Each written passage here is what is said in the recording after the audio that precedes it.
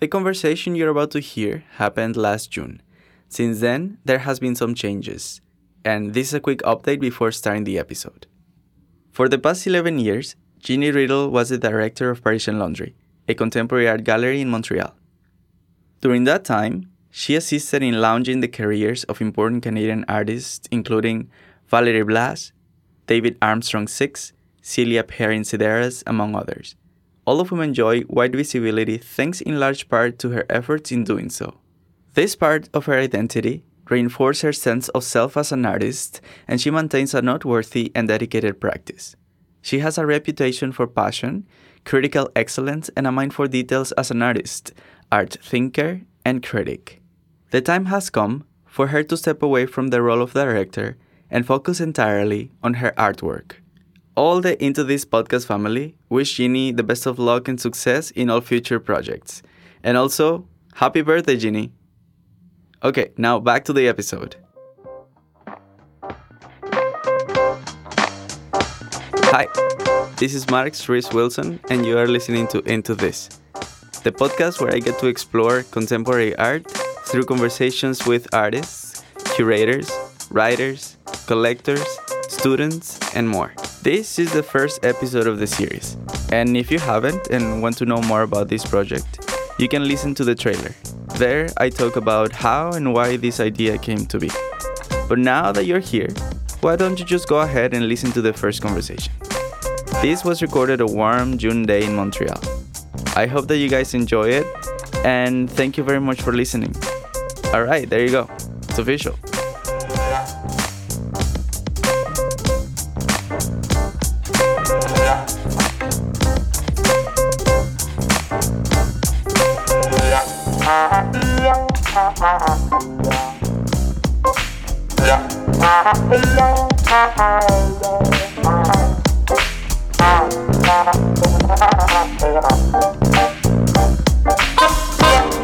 Well, I get up at 5 in the morning because I love to go work out in the morning. I love it so much. And I have coffee. Then I arrive to the gallery and I begin emailing, checking social media, communicating with artists, communicating with collectors, writing invoices, ideally. These are all good things. Often making travel plans because I'm kind of wide quite often. And who are we talking with today? My name is Jeannie Riddle. I am a practicing visual artist. I am co-director and curator of a contemporary art gallery in Montreal, Canada. I am a single mom. I am an educator. I am a thinker. And I am a free spirit. That was one of the best introductions I've ever heard. Awesome. Fantastic. So when did you decide that you wanted to be an artist? How did that happen? I don't think there's a decision that's made necessarily. I think things just happen. I'm definitely a creative person and always have been. Because of sort of rough roads in my young life, it took me a long time to sort of forge through a career path or a professional trajectory. And at one point I applied for art school and I didn't get in. And I thought that was really a bummer. I didn't know what to do, and I didn't have a mentor or guide around me, unfortunately. And so the school said, okay, well, you didn't get into art school, so how about you study women's studies? And I was like, oh, okay, women's studies. Yeah, that sounds great, you know, and I definitely named myself a feminist. That felt strong to me. And at the time, which was like the early 90s, part of gender studies then was about unpacking identity politics, and also a shift in sort of how one thinks through a curriculum. So I was able to produce art projects. And I guess what was different is that there wasn't a criticality to the work, but the work felt strong. So whatever the idea or thesis was that I was bringing to the creative act. Were you making the art? I was making art. Okay. I was doing performances as sort of lectures. It just made sense to me. But I didn't know any of the rules. Anyway, long story short, shortly after that I moved to California, where I lived on and off for almost 3 years. Okay. And I met artists there. Yeah. And, they would come to our sort of live-work studio, and I would show them my work, and they would, proceed to give me a critique. And I had no idea what they were doing. I had no clue. And it was actually an interesting time because, there's that sort of thing, like once you know, you can't not know. But when you come in and I just felt so balls out. I was just like, well, no, this is my work. You can't tell me anything. My work is complete. This is what I want to do. Because I had no sense of what that structure or guide is. Yeah. You were free. Completely free. Yeah. And it was fascinating. And I try to draw on some of that energy in my current practice to remember that there was risk of sort of self-reflection, self-narrative, and what I wanted to deliver through my work. Yeah. In any case, after my daughter was born, coming back from California, I applied to art school again, and I got in. She was born in California? She was born in Montreal. We came back when I was 7 months pregnant. Oh, wow. Yeah. So you wanted her to be a Montrealer. I wanted her to have health care. Sure. Frankly. Sure. More than absolutely. anything. And at the time, my late husband and I, we were not married in the United States. Yeah. We eventually got married in Canada. It wasn't the best feeling. And in San Francisco at the time, there was like rampant drug use, of which both my husband and I were participating in. It just was not a healthy environment for us. Sure. So we decided to leave. Yeah. And anyway, so I started art school, and I was such a serious student. Because I thought that it was so rigorous because I had not been accepted in the past. So I just brought everything and anything, and I just took anything I could in. I was just a sponge. And I don't know, it all worked out. And I just haven't stopped since then. Yeah. And that's like 18 years ago. So you're from Montreal? I'm from Montreal, Anglo-Montrealer. Oh, yeah. Where do you grow up? I grew up in Westmount, quintessential Anglo enclave. At the time, it was probably middle class to parents, stay-at-home mom, and a professor dad who died when I was very young, and then watched the struggle of my mom trying to raise 2 daughters. And then she also died when I was 19. And since then, I've been on my own forging whatever this life is. And consequently, that's become part of who I am and part of my thinking, and probably why I have such a depth of thinking is because I have all of this lived experience. Do you think that the little time that you had with your dad, did that influence you into thinking this way, into being free spirit? I don't remember. Yeah. I don't remember. I don't know if that's a consequence of, midlife, but I think I was too young, and I'm conscious of that now because whatever life has dealt me, my husband also has died, and we had a daughter together who was 9 when he died. And in one way, I was able to handle that chaos, if you will, with a certain element of control because of my lived experience, while at the same time sort of unpacking what that means. Yeah. And a lot of who I am and what I do, what is part of my work, comes from all of that. Trying to negotiate that, trying to control certain materials or situations, installation, it's all part and parcel of who I am.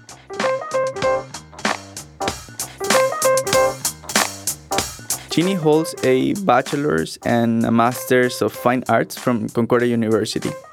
As an artist, she has participated in solo and group exhibitions in Canada and also internationally. In his latest book, titled Curationism, David Balzer writes, quote, "If curators began to dominate the art world in the 90s, they began to dominate everything else in the 2000s, unquote. According to Balzer, nowadays for curator positions in museums and galleries, a PhD or doctorate in arts is quickly becoming the norm. I asked Jeannie how did she get to be the curator for the Contemporary Art Gallery Parisian Laundry in Montreal.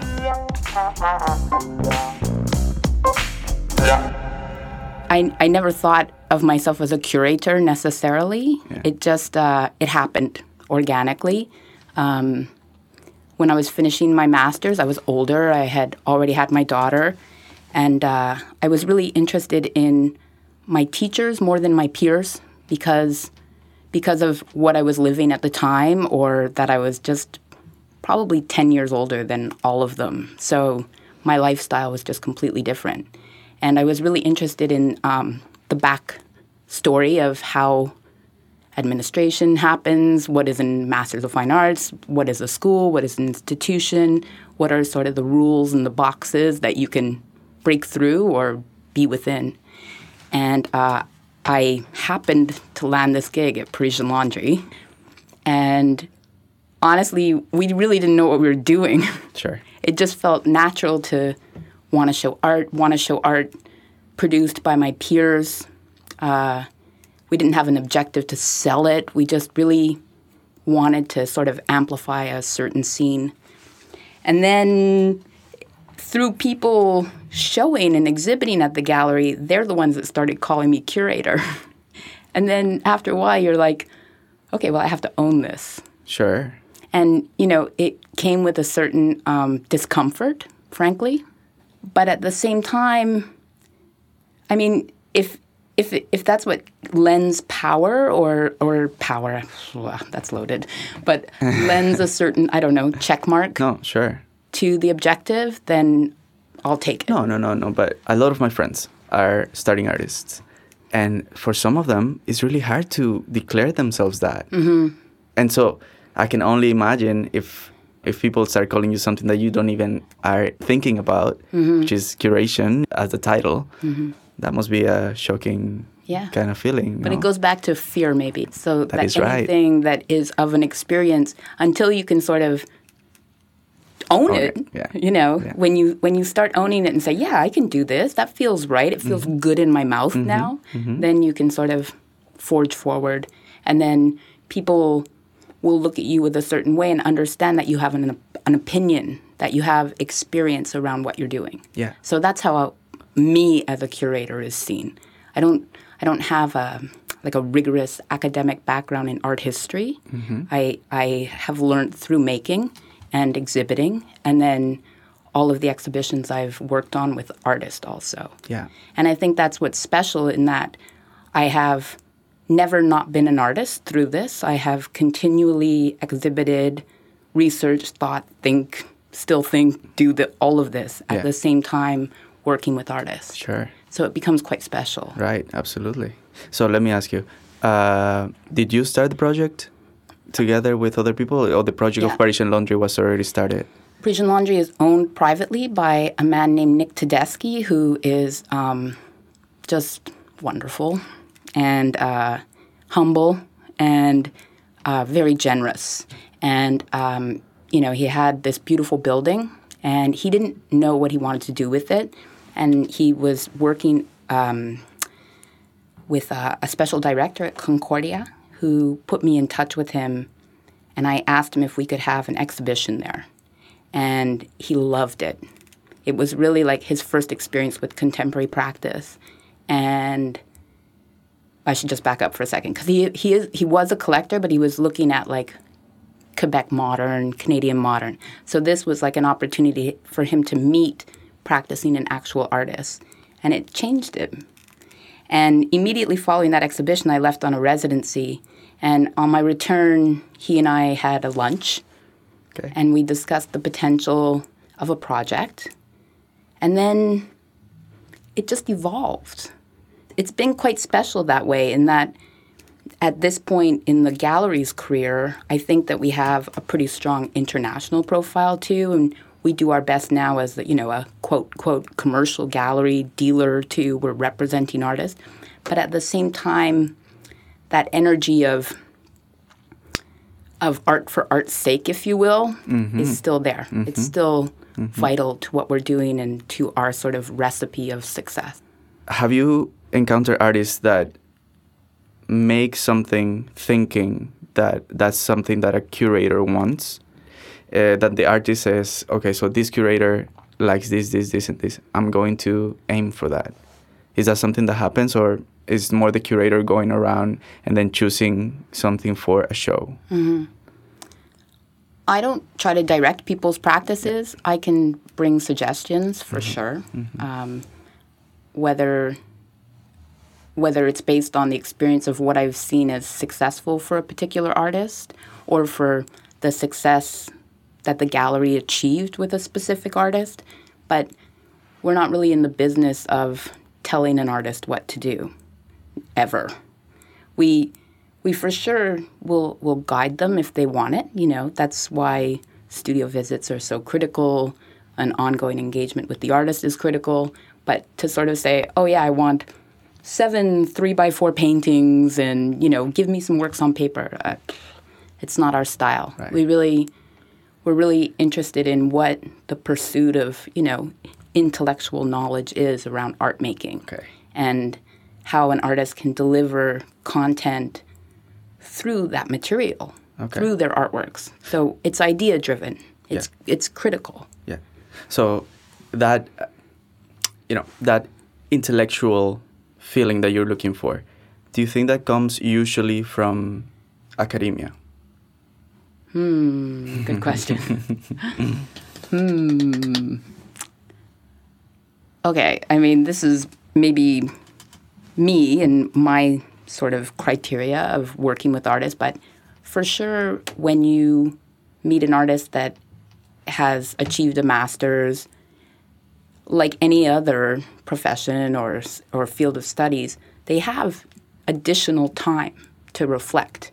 And it's time that hopefully is met with risk, and that through that risk, they're discovering something, which we could also talk about as a sidebar. It's fine. Yeah. At the schools. But it's time more than anything. And somehow time can equate excellence. Sure. Like with anything, it's not through the action, but it's through the repetition that we learn. There is a concept, it's called deliberate practice. Right? And lately, I've been reading a lot about it. And it is exactly that. It's how much time you need to perfect something and what kind of things you need. And one of the main things is a guide, a professor, a instructor, or somebody who has more knowledge than you, and they can tell you everything that has happened before you in a short period of time, so that you don't have to spend all that time acquiring all the skills and everything for you to be better at something. And so in that feeling, in that sentiment, do you think that a professor has a big influence in an artist? Yes. A quick answer, yes. But I don't think it has to be necessarily the professor-student relationship. I think that sort of role modeling can also happen, with a gallerist or with a curator or with a peer. That as human beings, we should be responsive and acknowledge that other people have information that we don't know. So why not share? Always. So that's like my MO is, sure. How do I tell you my experience and hopefully you get something from it, and vice versa. And I mean, that's to me like the act of making art. It's communication. Yeah. So, yeah, sure, a professor, if you sort of have a great relationship with them, that person will end up being your mentor. So say in my case, I had one great professor. I loved her. I loved her because she brought some sort of international flavor to things that I hadn't considered. Much like you're saying, like introduced me to some artists that I just had no idea. And then after her, Nick Tedeschi at the gallery, like he has just been my mentor. Yeah. And it's not because he knows more about art than me. It's that I can share my knowledge with him and then he can share his knowledge with me. It's a perfect relationship. I like this idea of a guide because I think a guide too, not as a person, but as, a sort of structure of activity and action. If you have an objective and you're working toward that, you can sort of start controlling, going back to that, but, controlling or formulating how it is that you're going to get to that end. So at the gallery, we've always sort of insisted on this idea of critical international visibility. And so how can we do that? How can we sort of keep forging forward? Do we invite other artists from around the world? Is it through the production of publications, the online and social media presence, attending international art fairs? All of those things, again, are sort of check marks towards this objective. And then hopefully, too, within sort of the partnership that happens at the gallery, the artists that we work with and work for have the same objective. So they're doing their part, attending international residencies, meeting other people, and all of those things sort of make this world. Yeah. So you just mentioned international art fairs. Yeah. I was reading an interesting article, actually a book, about curation. And this guy was talking about how those art fairs are curator for curators. Yeah. Because at the end of the day, you go as a curator and you may want to bring that artist or that piece somewhere, either a museum or a gallery or something. How do you feel about those art shows? I think they're massively important right now. And I've, been on a seesaw with this. But I think it's a consequence, too, of Instagram effect, in that you can attend an art fair through social media right now, but nothing tells you about the work more than experiencing it. So if an art fair is either, one, a shopportunity for a collector, or two, a place where you can sort of begin a research, which is what I always see. Like, you go through, you'll sort of see the same works in the same galleries, but then every once in a while, there's something that will strike you. And then you can look at that work and then begin a research around it. And hopefully it offers something new. Yeah. And I think, too, especially at the art fairs, what's amazing is like any international activity, you get to see people from all over the world. So an art fair or a biennale, you're meeting people. We call them like the art gang. Like, there they are. Everyone sort of comes in. You see them at the airport, like, here, that's this weekend. Everyone's here. Hi. Like in many other walks of life, art as a whole is a social activity. And as such, things like validation and approval, power and hierarchy, as well as unfairness and inequity, are some characteristics to be found in the art world. I am sure this will be easy to relate to whatever you do for a living. Jeannie and I talked about these very human aspects from her perspective, as an artist, curator, and also a mom. Thinking again about universities. One of the things that I'm always very interested in asking to artists and people like you is what the word validation means to you. Validation, wow. Great. Validation. Well, it means a lot, frankly, for sure. I mean, again, here I am mentioning my daughter again, but, I have been watching her scholastic career, and when she receives accolades and approval, it definitely means a lot to me, and I take it quite seriously. I really want her to excel. I definitely tell her that regardless of the validation, that what she is doing is learning to learn. So again, it goes back to this questioning. So even if an answer isn't validated or she's not getting what she wants out of a response, to know that she's doing her best to learn something.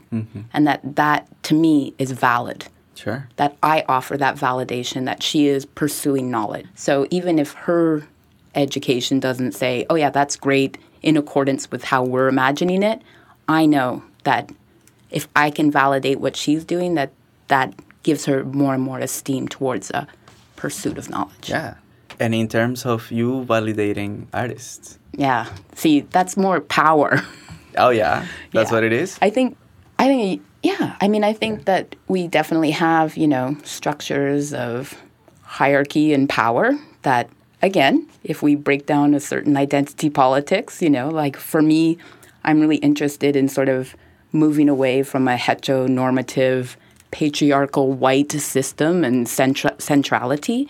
And again, imagining other positions or optics in and around that. So in that way, and for me even to be able to say that, it's because I am so crucially aware of the power that I have. You know, I'm a white woman. I have a job. I have a pretty nice lifestyle. I have food in my stomach every night, every day. I don't really have to ask for anything. So that, knowing that I have that power in myself, and then through my job, there's power. A lot of power. A lot of power. And I think it's, correct me if I'm wrong, but I don't think that happens very often in arts. That someone acknowledges that power? Yeah. Or that somebody owns that too. No. But I think, again, like it really is in terms of how one breaks down their identity and if they are involved in identity politics and what privilege means in its depth. Yeah. And it's something that is part of my feminism and part of who I am in the world is to really locate oneself in the world and then acknowledge difference. And I try to do that not from a central point, so not from my system, but acknowledging that there are multiple centralities and then working from that. Diversity, absolutely. Yeah. So if I'm able to offer power because at the gallery I can select artists and artworks and, you know, hopefully sell them so that an artist can sustain a lifestyle too, well, I think that comes with a responsibility too, in that I am addressing a relationship with the artist. It is a partnership. So what does an artist want and what do we want? And then try to sort of forecast and forge forward. Absolutely. Yeah. In the corporate world, it is impossible not to acknowledge there's a gap of many things, but one of them is salary between men and women. How is that in arts? It's arts neutral? Really? No. I mean, if you look at any major gallery's roster, you know, there is definitely a gender discrepancy. And we're not even getting into, like, the world of sort of transgender either. It's like, it's definitely, you know, a parallel, or not even parallel, but it's definitely male, female.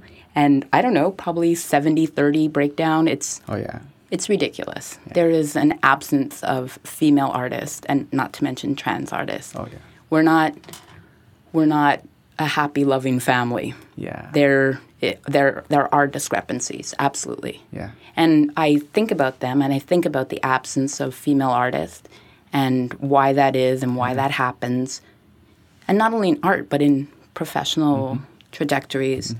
And, you know, you'll often hear, well, you know, a woman, a baby. And so that's part of what our role is that we can be carriers of life, you know, or we can adopt. But again, like, because of who we are in the world, there can also be two-parent situations where those two-parent adopt children and maybe they're both of one gender. So then who acknowledges that power or that hierarchy? But again, I'm more interested in sort of these parts of it, that there's not just one thing, but that there are multiple potentials. Yeah. But, I mean, the art world can be market-driven too. Sure, and, absolutely. And, you know, people's professional lives and careers can be made or broken from the sale of an artwork. Yeah. So if a female or a female-identified artist is not achieving that, how do they progress? How do they sort of build through, you know, the hierarchy of the art world? I was talking to Valerie Blas once, and she mentioned something to me that I never thought of it. And she told me collectors have the power to control culture. Cultural protagonists. Yeah. For sure. But I never made the connection between what we were just talking about, which is those gaps and those unfortunate differences. And that can be really strong. If somebody has that power to acquire important art and to be such an influencer, has those ideas, then you understand more or less where is it coming from. Well, they have their own agenda, too. That's right. You know, again, like you can't, it's one thing for us to say things and sort of, okay, yes, we know this. We agree.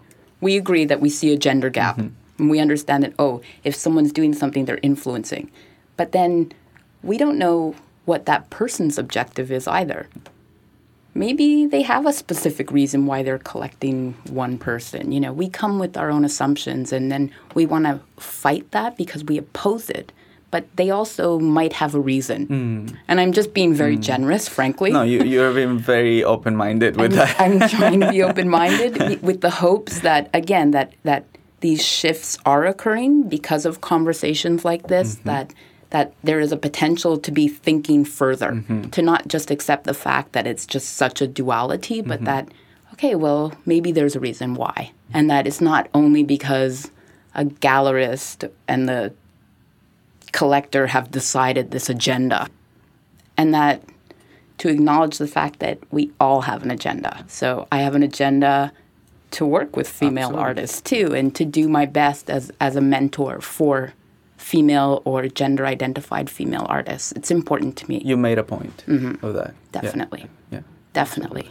But I do find it funny, and by consequence that, you know, like right now I think the roster at Parisian Laundry has a lot more males. And I'm not sure how it happened, but I don't know how it happened. Well, it could happen because we also represent BGL, so that's 3 guys right away. So, you know, it tips the scale. How many artists do you guys have? 12. 12. Yeah. And that changes how often? Not too often, because it's such a dedicated practice to be working together with an artist and imagining a career path. I mean, the biggest change recently was, you mentioned Valerie Blas. She recently left Parisian Laundry for another gallery, and we acknowledge the fact that this other gallery has a bit more leverage in the international, and I think it's a good step. And we have no animosity to that artist. We think actually that, you know, we did certainly our best for her. And obviously that gallery also saw that best. So I feel like, you know, my job is done. Okay, sure. I did the best that I could for that artist. Yeah. And I'm actually complimented by the fact that, you know, she was picked up by another gallery. Absolutely. Like an incubator, like a mom. Yeah, it feels very much like you care. I care. And I think that that's a very strong, a very important characteristic of a curator, because that it comes from there, right? It comes from caring for something. Exactly. And so that's very, it's very nice that you can let go of those things too, you know, that you don't want to keep things happening just for you, that you are interested in the progression of the whole community, you know, not only us, what is important for you, which that's great. Yeah, we were talking about 12 artists you have. And how were they picked? Oh, that's a good question. Well, myself and Megan Bradley, the other co-director, who, I mean, we're always looking. We're always interested. We're always looking at what current practices are. She definitely has optics on American and international. And I'm really interested in emerging artists out of the universities here and across Canada and the United States. I mean, it's not just Montreal. But I'm very much interested in emerging practices in the same way that working with Valerie was so good for me, is that you start and you're working together. So you're building a career path together. You're building a partnership. And it just feels right for me to be doing that. So you're that guide. You're working with them. You're working alongside them. I want to ask you, as an artist and curator, how is that communication? How is that dynamics between the two parts? Yeah. How does it go when you're putting together a show? Yeah. It's different every time. You know, there are artists like myself. I'm really... exhibition is a means to me. It means a lot to install work. Maybe that's why it makes me an interesting curator, too, because I'm very much influenced by space and architecture and our bodies in space. So it's really dependent. But I think opinions matter. So, you know, talking through ideas with the artist about how they want to engage a space or a non-space, and how they imagine that viewers will come to that work. All of that is what matters for me. And then oftentimes, too, there's sort of, formal ideas, too, that happen, and how works are sort of integrated with one another. And in my own work, like my last show, I also had curator friends that came in to talk to me because, like any other artist, I also need opinions. Yeah. I had, some ideas about what I wanted to see reflected, but at the same time, I know that distance is interesting. Yeah. That once you offer that space for someone else also to say, hey, well, what if this happened? And then you try it and you're like, oh, that's really cool. Yeah. And now, you can try it on Google SketchUp. You don't even have to do it in the space. And you can get a sense of, how things will flow, what that means, if there are sort of new ideas that happen in relationship to the works and the site. It's fascinating. And there are artists that are, like artist curators and more that people are understanding the impact that they want from their artwork in a space situation. They know what the idea is behind it. And then it's true that you'll sometimes see shows that are definitely curator-driven, and you can see a difference, too. Yeah.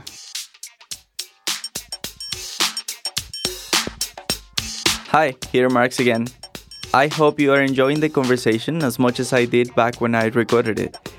I do have a favor to ask you. I would love to get some feedback from you, the listeners. I am far from being a professional podcaster or at Contemporary Arts, so any advice or any other comments from you will be greatly appreciated.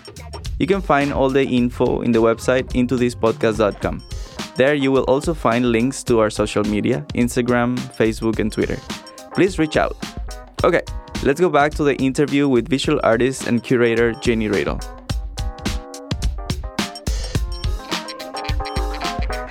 I've heard that people say that sometimes making art is easier than not doing it for some people. Yeah. That's how you feel? Easier.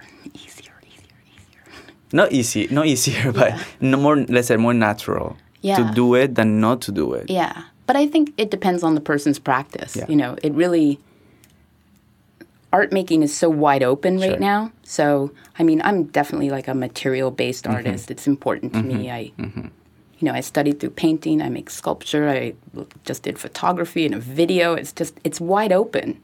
As long as the content and the idea is what is transformed. That's what's critical to me. Sure. To know that I'm delivering content. Yeah. And that's what I want from artists. That's what I want from life. Yeah. I don't want things that are empty. I want them to be important. And in that sense, content weighed against skill.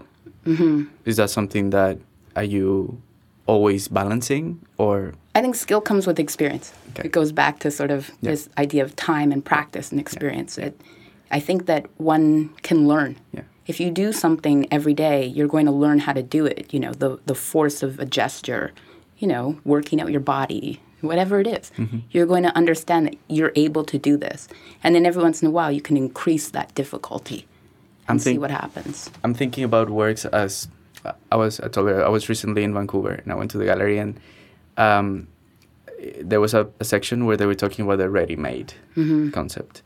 And because of that, I started thinking about that specifically, how much of an important cultural movement is against the skill that an artist can have. For example, Deschamps with the urinal. Sure. There's probably a lot of content. I wonder how much of a skill that is, and how is that balanced? I think there's intellectual skill. Yeah. Okay. Sure. So I don't really care if you know how to render a hand. I don't care.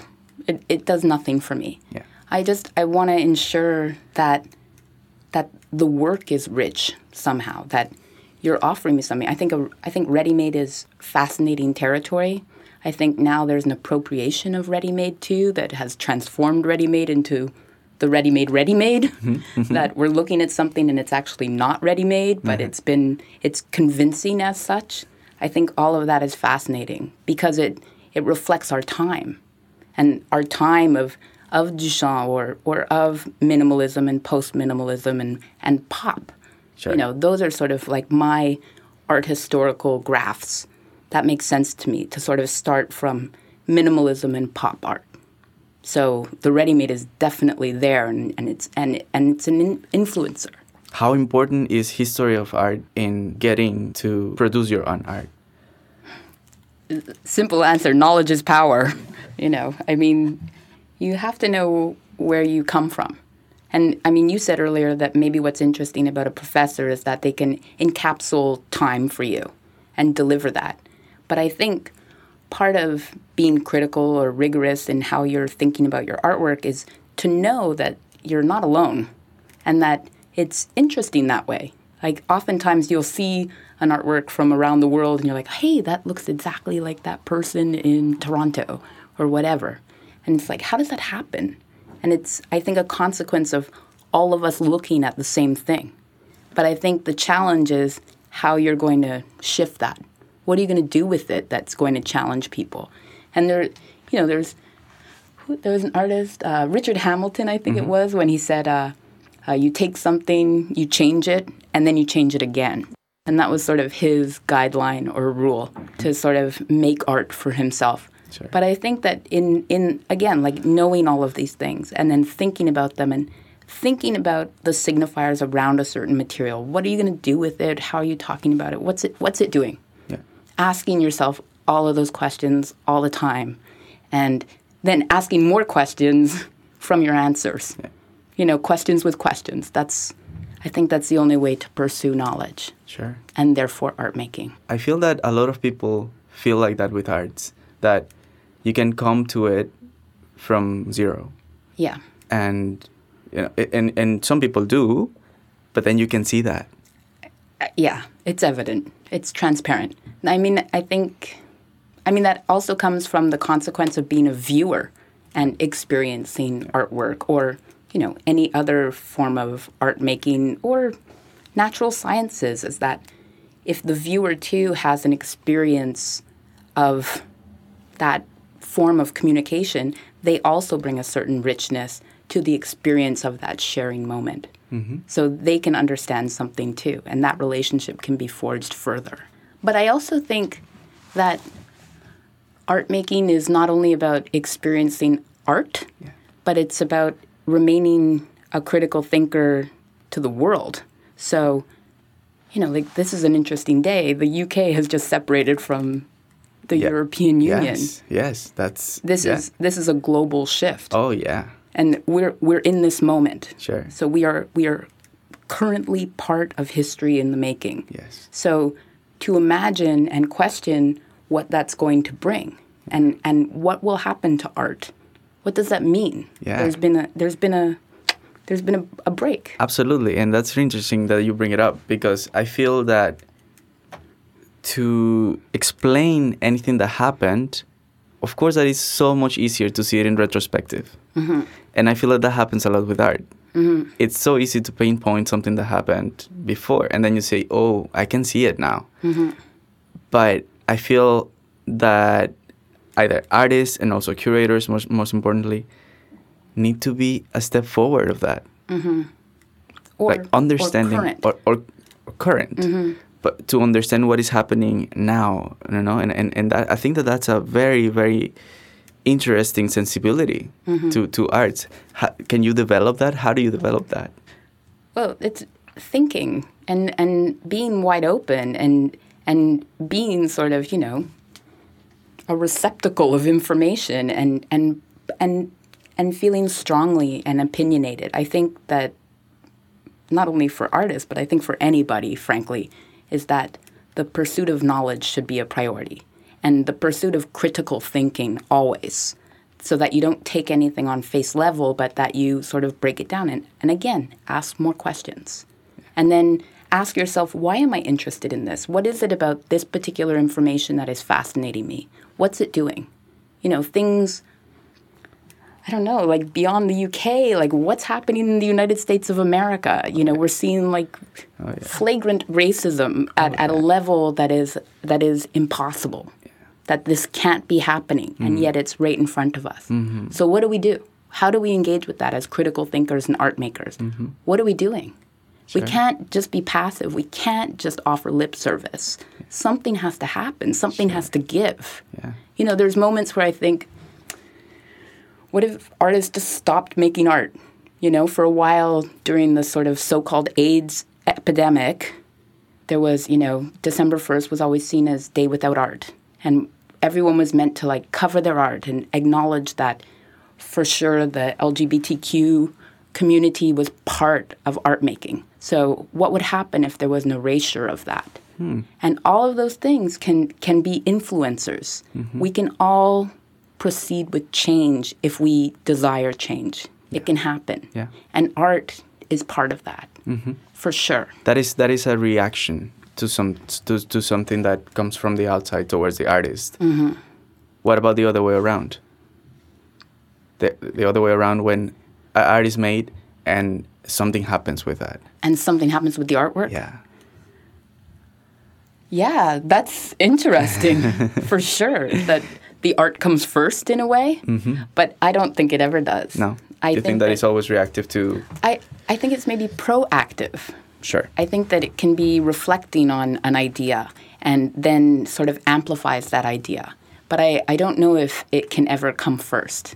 I think that if an artist is thinking, it's because of what is around them. And then how that sort of translates from their practice into their object or video or whatever, their idea. I've seen a lot of artists that they perfect one thing. They perfect one type of art. And they continue, and they do well with that. How important is, in your opinion, to change it, to explore new things, to grow as an artist like that? Or to continue in the, maybe you found your niche in the market, and you continue in that way? Yeah, like it doesn't interest me. No. And I mean, this is a personal response because sometimes, you know, again, the art market can have an influence on how someone approaches their work. Absolutely. But I think that, again, like, I'm someone that thinks through an idea. So if that idea tells an artist that, well, actually, I think I'm going to use water, and that'll be interesting, but they're coming from a background of video, but they want to explore water, well, I'm wide open to it. I want to understand how that happened and how that shift. And then ideally, you will see a continuity through it. But I'm all about exploration. Yeah. If whatever it takes to translate the idea, to make it whole, it will make sense. Yeah. And you'll understand. Again, if the artist is good, you'll understand that it makes sense somehow. Something about their work and their practice, their ideas, can be fueled through their materiality. Sure. Whatever it is. This is a general question because just in this brief conversation, I can notice that you live your work. You feel it. You are that. There are people that are not super sure that what they want to do. What would be an advice for those people? How would you go about finding something that is for you? Well, you have to decide who you are. Sometimes that's pretty tough. Of course it's tough. Of course it is. Yeah. I mean, but we're all unique somehow. We all offer something. So you just have to understand what that is. And I mean, it goes back, like, maybe you're not an artist. Maybe you're something else. But just find what is unique about you and what you need to say. And then from that, if you can deliver that message and you believe what you're doing, well, it's going to be noticed. And if it's noticed first by you, you know, for me to make art, I make art because I have to. I don't really have a choice in it. It's like, it's beyond language for me. Yeah. It's that I need to break down these ideas in my practice. I need to. I don't have a choice. Is there an end goal, though? What is your end goal? Peace. Yeah. You know, peace and sort of a reconciliation with me and the experiences that I've lived. I'm trying to to look at pain and look at love and look at who I am in the world and then make work in and around all of that. Mm-hmm. And ideally message it to people and know that none of us are alone, that we're all delivering something and we can share it. Mm-hmm. Mm-hmm. You're not alone. No. Definitely not. No. And for you, in your realm, and personally, the word success, what is that? I feel successful, but I feel successful not because of what I've achieved, but because I have a sense of being self-actualized, that I know that the steps that I'm making and how I progress is because of who I am, and that I have my own sense of purpose. So that success is met at a place where I can keep going, that I feel vital, that I'm alive. Yeah. It's pretty simple. No. I don't think it's simple. I think what you said talks about your own self-reflection, because normally for many, many people, success means something that they haven't thought of. Mm-hmm. Success means something that comes from outside. Success means either have recognition from people. Success means have money, maybe, for some people. Mm. And I feel that success is something that you dictate to yourself. Definitely. We are getting pretty close to the end of the episode. Back when I was getting ready for this conversation, I asked Jeannie if she wanted to tell me a story for the podcast. She accepted, and I hope you guys like it as much as I do. This story is coming at the very end of next segment. Okay, let's go back to the show.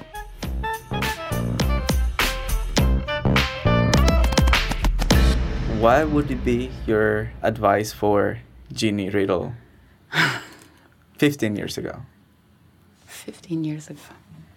It's not really a long time. No, it's not.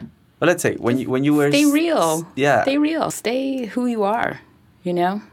I mean, again, like, I had a beautiful husband who was not an artist. He was a DJ and a music lover and profoundly interested in music. And, you know, we would talk a lot about art, and he wouldn't necessarily understand the work that I was doing, but he understood that I needed to. And I think once you know those things, and just don't let anybody else tell you what to do. Just go for it. Mm-hmm. And make sure that it's what you need. Yeah. And that is the same advice that you would give to a starting artist today? I do. That's what you do. I do. And I mean, to starting artists, take risk. Yeah. You know, especially like in art school or in spaces where you're amongst friends. Know that what you're doing is sort of, I know this is sort of a buzzword, but a safe space. You know, that you can allow for things to happen. You can allow for experiments. Because if you don't, well, you're just being static. Mm. And in all this talk about art, which is important to understand the privilege that, for example, we have just be talking about it here. I know. And it's a privilege for me to have you here. Thank you. I really, really, really want you to know that I'm flattered. Thank you. That you accepted to have this conversation. That's awesome.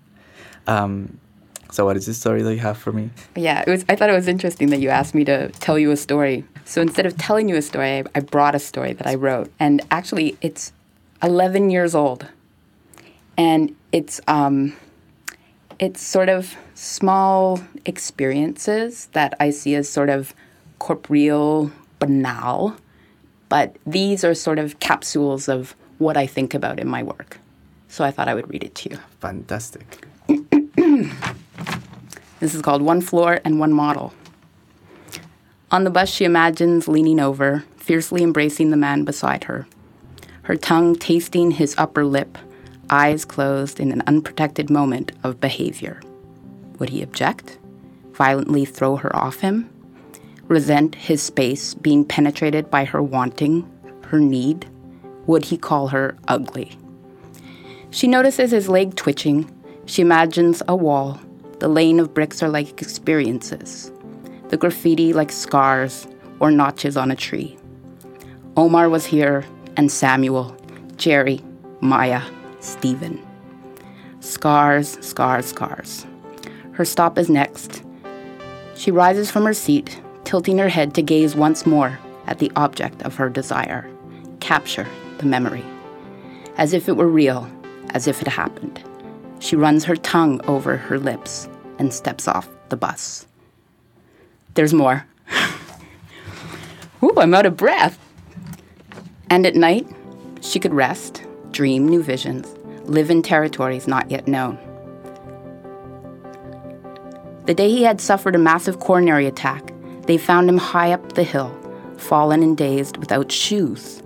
She tries to imagine his confusion, his not being lost, but more looking for home, trying to locate his path, trying to find his way. He never recovered. He was buried on a humid July morning, wearing a suit. She wonders if he arrived hot. I need some water.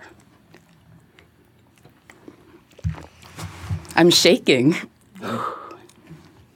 Each morning she sips espresso. One March morning, she comes across an interesting story in the newspaper. She reads that a man had been charged posthumously with drug and weapons offenses. 3 months earlier, he'd been shot dead by a police officer. She can't help but see the complication. She thinks about death as a place where time stops, where reinvention is a given, and where your past is at once erased. She thinks of the boy's mother. She tries to imagine what drugs and weapons, like the marijuana she keeps on the mantle in a tin box, or the $180 chef's knife in her kitchen. She didn't realize the baggage would follow her when she dies.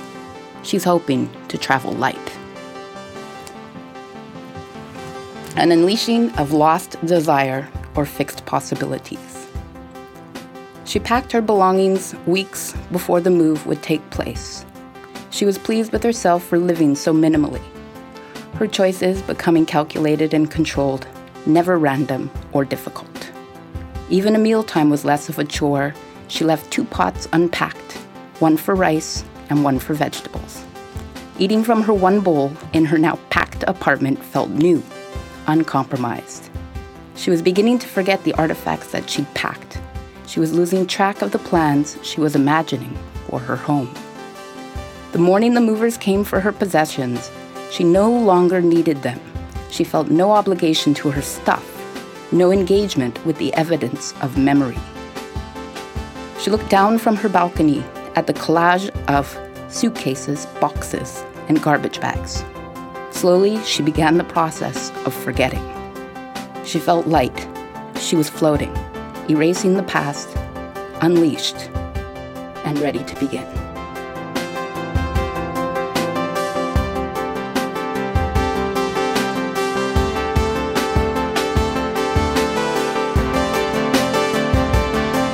That was amazing. You didn't tell that story just with your voice. I just want you to know that. No. You told the story from My soul. every single, yeah. Ginny, thank you very much. Thank you. That was really interesting. That was the first episode. Please let us know what you think of the show. Go to intothispodcast.com where you will find emails and links to social media. Into This Podcast will be back in 3 weeks with more conversations. I want to personally thank Ginny Riddle for being such a great guest. And I want to thank you guys for being such great listeners. All right, I'm Mark Rees-Wilson. Catch you soon. Into This Podcast is produced by Mark Rees-Wilson. Milton Matthew is the sound engineer. Original music by Master Gajo. Victor Garba is the visual designer. Special thanks to Raul Aguilar and Annie Saint-Morin for their help with the edition. You can find more information about the collaborators in the website, intothispodcast.com. Thanks for listening. I'm going to record a minute of Silence. silence. Unless you can hear my heartbeat. Yeah, probably could.